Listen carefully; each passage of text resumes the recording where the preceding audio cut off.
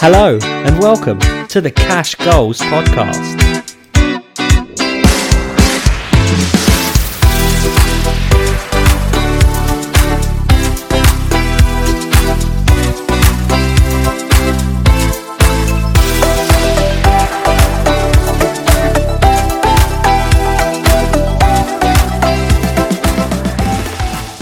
Hello ladies and gentlemen, and thank you for joining us for, I guess, what we're going to call our first real show. Here again today with Chris. How you doing, Chris? I'm lovely, Scott. How are you doing today? Not too bad, thanks. Not too bad. You been up to anything in the sunshine? Was out and a bit today, but you know, trying to balance it between being out and working. It's and with looking after the kids. It's a fine balance, but we'll get there. We'll get there. How about you? Well, it's been scorching hot today. So the kids have been in the garden and the wife's been sunbathing, and I've been in the garage because, as you know, I've set my studio and office up in the garage now. So yeah, it's looking pretty good. It's not too bad, but it doesn't get any sun and it's absolutely freezing. It's taking a bit of getting used to. It takes some doing to be freezing in the middle of summer. Oh, you wouldn't believe. I've got a blanket. Nice. So, Chris, first episode. Naturally, there's a lot of topics we want to discuss. But before getting into more intricate parts of planning, it makes sense really to start by taking a more high-level view. By doing that, we can break down who needs financial planning and kind of why it's needed. So that's why we're going to start with a topic we're covering today in episode 1, which we've called The Financial Circle of Life. Cue Elton. I'll just get my piano out 1 second. You mean what, we couldn't get him? No. What? I thought we had a budget for this. No. You've got the wrong guy. Fine. Your studio is currently your garage. I think we can rationalise what sort of budget we're talking about here. Right. Thought you might get at least Ben Elton or something. So, yeah. Well, what do we mean by the circle of life? I would say we're talking about different periods that people go through during their life, certain key points or milestones that each of us are going to go through, and as we do, what we need to be doing with our finances, and just think about how it would change. Are you up for that? Definitely. That sounds like a good idea. Perfect. I think it's good, you know, that there's going to be at different stages of life, as you're mentioning, there's going to be a lot of different objectives, or people are going to have different objectives at different stages, right? So, for example, someone who's, you know, a 55-year-old person who's considering retirement is going to be facing very different set of challenges to somebody, say, 20 years younger, obsessing about things that are more important to them, about buying a property or, you know, starting a family and building their career. So it's good to understand. Well, I mean, obviously this is how we've defined it, but it's good to have some sort of definition as how these stages form somebody's life from a financial perspective. Yeah, it's taken us a while to get the definitions right, hasn't it? And we're not saying that everyone fits into one of these pigeonholes, but it's a guide, isn't it? Yeah, and it's also, you know, what we should say, it's not definitive, and it's our interpretation. So, you know, you might speak to somebody else who looks at this sort of stuff and financial planning and might define certain stages of life differently to how we do, but we felt this, although like you said, doesn't fit everyone, it's probably relevant for a majority of people. I think that's probably fair. Yeah, I think that's fair. So we've broken it down, and how many stages did we agree on? So we think there are 5 stages in terms of, so at each of those stages there'll be typically there'll be different goals, different milestones that people may reach, different stages of their financial life in terms of their wealth that they've earned or are hoping to earn. So one of the things we've done is we have created a lovely graphic of our financial circle of life, which if you head down to the show notes for this episode, you'll be able to click the link next to where it says Financial Circle of Life and have a look at our pretty colourful pie chart, which, thank you very much. all my handiwork. We'll edit some applause in there, I'm sure. Cheers, Chris. I mean, you could have applauded, but we'll move on. For each stage, we've broken down the 5 key subsections of each of those stages, which would probably be a good idea to go through now. So the topics that we're going to cover are financial capital, which is a horrific word. We prefer to call it your total wealth. In simple terms, that's just how much you're worth today, a snapshot of where you're at. So you can calculate that quite simply by just adding up all the money that you've got in the bank, all the things that you own, and then deducting any debts that you've got off there. And bingo, you've got your total wealth. It's easy. We're then going to talk about something called human capital. Oh, Chris, that sounds a bit jargony. I think that probably cues us up for what we're going to now make our regular feature of the podcast. Financial jargon of the week. Financial jargon of the week. Okay, so our quest to get rid of jargon and simplify all this nonsense continues. Yeah, I think we'll agree. We said in the introduction we want to limit the amount of jargon, but I guess it's inevitable we'll come across some of these words. So one of the things we thought we'd do is each week try and break down these phrases or words or terminology that just seems quite difficult to understand, but really sometimes it's just us in the financial world trying to look clever. Okay, human capital, which let's start by renaming it because the name is horrible. We're going to call human capital your ability to earn and save. And that's essentially doing what it says on the tin. I mean, that sounds a lot easier to understand than human capital as a starter. I'm guessing you're talking about earning in the future as opposed to today. It's more about future earnings. Yeah, it's forward looking. So big determinants are going to be things like your age. Obviously, if you're a lot younger, then your human capital is going to be higher because you've got more years ahead of you that you can keep earning and potentially saving. There's going to be other things that affect it, like school qualifications, professional qualifications, because the better qualified you are, you would assume that you would then go into a better job and have a higher earning potential. There are going to be things that affect it on the negative side as well. If you have children and one of you decides to take some time out to look after the kids, well, that's going to reduce one of the couple's human capital because you've got a big period where you're not earning and saving. So there's different things you can do to affect it positively and negatively. As time goes on, as you get near to retirement when you're not going to be earning anymore, then that human capital starts to go down. Yeah, and I think we cover that in our graphic. We show that the potential amount that you can earn and save as we move further around that pie chart does start to decrease. We're also going to talk about dependence because that's going to change quite dramatically between the different stages. Yeah, I guess it's quite important to know about the dependence. You'd like to think it's fairly straightforward, but it's good to understand because, like you said, there are different types of dependence. Yeah, I don't think we're going to be delivering any shock news to anyone with dependence.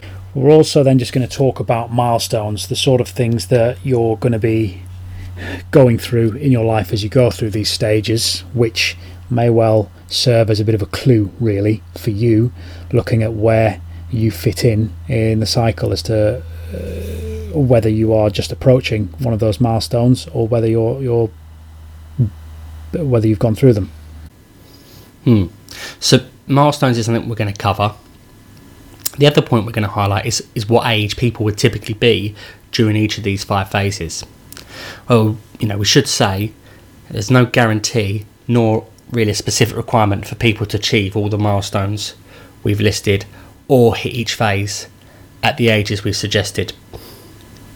As an example, if you look at phase 3, the wealth building phase, we've put that as starting age of 30. But there's plenty of successful business people who didn't really get their business up off the ground until well into their 40s. So the point I'm making here is it's not a hard and fast set of requirements. It's just a rough guide as to where people may be at different stages of life. Yeah, it's definitely not something to get hung up on. No. So, shall we dip into the first stage? Let's go for it. So from the day you graced this earth with your presence to, we're saying around about age 18, where, I mean, effectively it's childhood, isn't it? Early years is when you're a child. So in terms of your actual total wealth as a child, I mean, I don't know how much money you had when you were a child. Yeah, not very much, to be honest. I mean, other than, birthday money and Tooth Fairy, that was pretty much my limit, so not a lot. So the total wealth of a child for this early year stage is going to be next to nothing. Mm-hmm. So the potential to earn and save, again, that's going to be pretty low. Would you say there are any potential earning capabilities of a toddler? I mean, less than the next child actor or actress, then typically not. But I guess obviously, naturally, children have got age on their side. So whilst they haven't got the qualification or experience yet, they've obviously got potentially many years to work and therefore earn. So there is some element of potential to earn, if you like, but it's not very much, as you say. That's all it is at that stage, just potential. Yeah. Unless someone's doing lots and lots of paper rounds. No one gets paper anymore, do they? No. Okay, so I think that's pretty much, as I said, not much planning typically for people in the early years. So I think we should move on to the next stage, which we're calling the developing years. So again, we've put an age bracket for this of 18 to 30, but it's not hard and fast rules. Now, there are going to be changes from what we saw in the early years. First point, so your wealth should start to rise, I guess. You'll probably get your first proper job, maybe a job in whatever it is you want to do as a career, as a possibility. Although it is worth pointing out, I mean, I don't know about you, Chris, but for me, my financial capital went negative for some years when I was a student at university. So effectively, all I had was debt and no money. So I was not looking pretty, shall we say. I don't think that's uncommon. My financial capital was negative for a period at that point as well, but I didn't have university debt. That was more irresponsibility debt. Okay. You could have done with some planning at that point, right? Obviously, that debt that I'm talking about or at least from the student loan perspective, is the purpose of taking on that debt was to help build the next bit in terms of the ability to earn in the future. So you take that short-term debt to give you that opportunity to potentially earn more in the future. So that was obviously one of the reasons why I went to uni, was because I felt that by going to uni there's a possibility that I could earn and succeed and earn when I go into the working world. Look at you now, maths degree and everything. That's it. Doing a podcast with you, I've hit the peak. You've made it. I'll buy you a full English for that. Definitely. So will there be some saving? Do you think? It's hit and miss, isn't it? There could be. I mean, you may be trying to save a bit to try and get you to what we would class is your milestones in the next phase, which we'll talk about. So it's hard, right? I mean, I remember when I finished uni, A, obviously your first job you're typically not earning very much. B, you probably got those debts that we talked about you're paying off, and you're probably at a stage where, so we're going to milestones, you probably moved out for the first time, so you've gone from living probably rent free for for the first phase to now having to pay rent, which is painful. So your actual cash or your total wealth might be going up slowly, but your potential to earn and save, that must be skyrocketing, especially if you're coming out of university with some decent qualifications and you've still got time on your side. So you wouldn't have had to necessarily gone to university for that ability to earn to skyrocket at this point. People move from educational or into employment in different ways.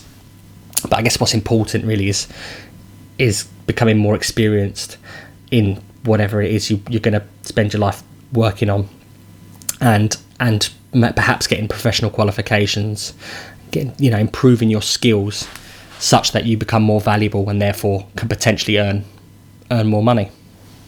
So total wealth is creeping up. Ability to earn and save is pretty high at this point. Mm-hmm. Dependence should be starting to drop. Mm-hmm. I guess that depends how you're raised to a degree, but generally it should be dropping, even if you are still taking your washing home. That sounds like a personal tale, but I won't ask. I may have some experience. Thanks, Good. Mike. Next up then, we've got the wealth building years. You might have heard these called the accumulation years or the accumulation period, but that's a horrible bit of industry jargon, and we don't want to use that here. Wealth building is what it says it is. You are going to start accumulating some savings, some wealth. You might be starting to think about buying a house, and you're going to be looking with one eye towards retirement. So this stage is going to be from age 30, around about age 30, until you get to 65. Some people might want to cut that short a bit earlier if they're particularly good at wealth building and get to a point where they want to stop working earlier. But generally this is... And can afford to stop working earlier, right? Well, exactly. Hence why they have to be very good at wealth building. Well, they might want to retire early, but it's obviously you got to do the numbers and work out, can you afford to? On the pie chart as we're looking at, we can see this is typically the biggest phase of most people's lives. It tends to be the one that they're in the longest because your working life takes up many years, and is pivotal from a financial planning perspective for you to be able to achieve everything you want to achieve. So let's go through kind of how these characteristics are changing from what was in the developing years. The first one's going to talk about total wealth. Is a pretty obvious one, right, Chris? You'd expect at this stage that from what you were doing when you were, say, 18, 21 to what you're earning maybe in your 30s and 40s, you'd hope that that's going to start rising at a decent rate. Yeah, there should be a big change here, really, shouldn't there? We've had nothing, we've had a little bit, and if you don't see total wealth, increase massively in this period, then you're in a bit of trouble, because this is pretty much the only period that it's likely to increase. And when we talk about total wealth, Chris, we're not just talking about savings or money in the bank. There's obviously other things that make up people's wealth, right? One of the milestones that we would people typically aim for at this point is, in the UK anyway, is buying a house. So that that is one of the things that makes up people's wealth. So the ability to earn, the trajectory of that starts to differentiate from what your actual earnings are, because your ability to earn has accelerated far quicker than your actual wealth. But now we're at a stage where it's probably you're reaching your peak. So you're at a stage where the amount you can earn can't typically rise much more than wherever you're at, because you've achieved all the professional qualifications and you've built up all the skills and you've got all the experience and you've got all these things going for you. But what's happening is, as you're getting older, you're starting to lose one of the biggest elements of that ability to earn, and that's your age. So whilst all those other bits are great and they're expanding, the number of years you've got left until you look to retire is starting to reduce. So that, as we've put in our graphic, the ability to earn will start to decline. So dependence at this stage, we should be, pretty much nothing, I guess. Should be pretty low, right? If we're saying that people are earning a lot of wealth at this stage and they're saving and they've got their own property at some point, then the point is that you should be looking after yourself, and probably even more so. We've put one of the milestones at this point is potentially people might start a family here. So you've gone from the phase before being dependent on someone to now being the dependent for somebody else, or others. So a real change, I guess, in that dependence, and therefore the financial dynamics, because you're no longer receiving help, you're obviously helping and supporting children. I guess for us, as in what we do, people probably come to us most, or the clients that we talk with typically come to us most when they're in this phase. But I mean, what do you think? It tends to be, whilst it would be great to meet or to have clients who are more at the start of this wealth building years, it typically isn't always the case, is it? Yeah, I don't know about you, but I think it's crazy that we don't usually see people until the end of the accumulation phase. But you look at that pie chart, at how important the accumulation phase is. So if you don't make the right plans and get yourself on track early on in that phase, then you wait till the end, that phase is nearly done. Well, it's not necessarily too late, but you've handicapped yourself. Yeah. Or what typically happens, Chris, is as you said, it's not necessarily too late, but what happens is that ability to then transition into the next phase has to be pushed back because people haven't got to where they need to be yet, so they're having to delay what we class as the spending years, right? Exactly. So that's probably a good segue into stage 4, phase 4 of our circle of life, as I said, the spending years. So what we're talking about here is effectively moving from working and trying to build your wealth to a point where, okay, great, I've amassed and I've built up the wealth I need now to be able to fund whatever I want to do from this point onwards without having to rely on working and having to rely on earning a decent salary. Yeah. So again, for age, we've put this as, again, we've put 65 as a starting point. People may have earlier goals for hitting this stage at an earlier age, or maybe a later. So we put this from 65 to 85. In terms of your wealth, as Chris mentioned, you've been earning more and more in your wealth building years, and this is probably the point where it will hit the peak of what it will be, and it will start to fall, because what people are typically doing at this point is they're starting to live off and take an income from the money that they've saved in all those long years you were building wealth, right? Yeah, exactly. I've heard it called decumulation before as well, but that's definitely not as nice as spending years. Don't make me get the jargon klaxon out. Don't threaten me with that klaxon. Nightmares about that thing. So actually your total wealth at this point then, so you're maxed out. This is theoretically as high as it's going to be at the start of this phase, at least.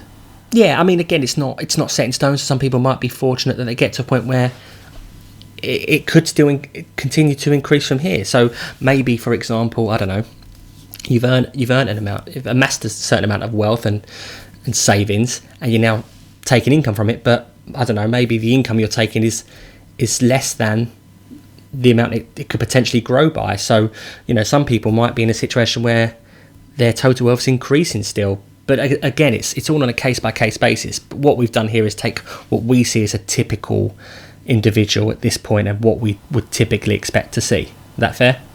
Yeah, that sounds fair. So that your potential then, that must surely be, if not significantly reduced, very low. Yeah, definitely. I think at this point, as we said, this is where you start winding down from the career you might have had in the previous phase. I mean, it doesn't necessarily mean that you stop working altogether. We've got plenty of clients who maybe reach this time of their life and don't want to stop working, but they might do something that's less arduous and more vocational, and not having to have the stresses and strains they had when they worked in their career for how many ever years. But naturally, that means that your ability to earn is going to be lower than what your ability, say, in years gone by. I think that sounds fair.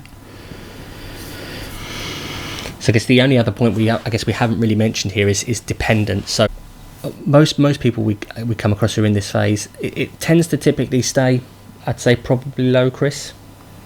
Yeah, dependence is usually pretty low at this stage unless you're very unfortunate.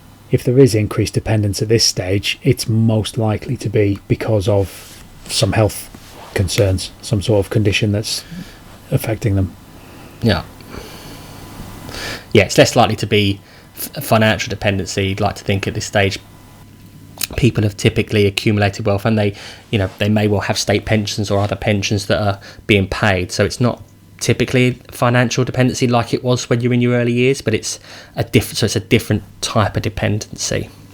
So I guess that moves us on to the fifth and final stage of the circle of life, which we've called later life.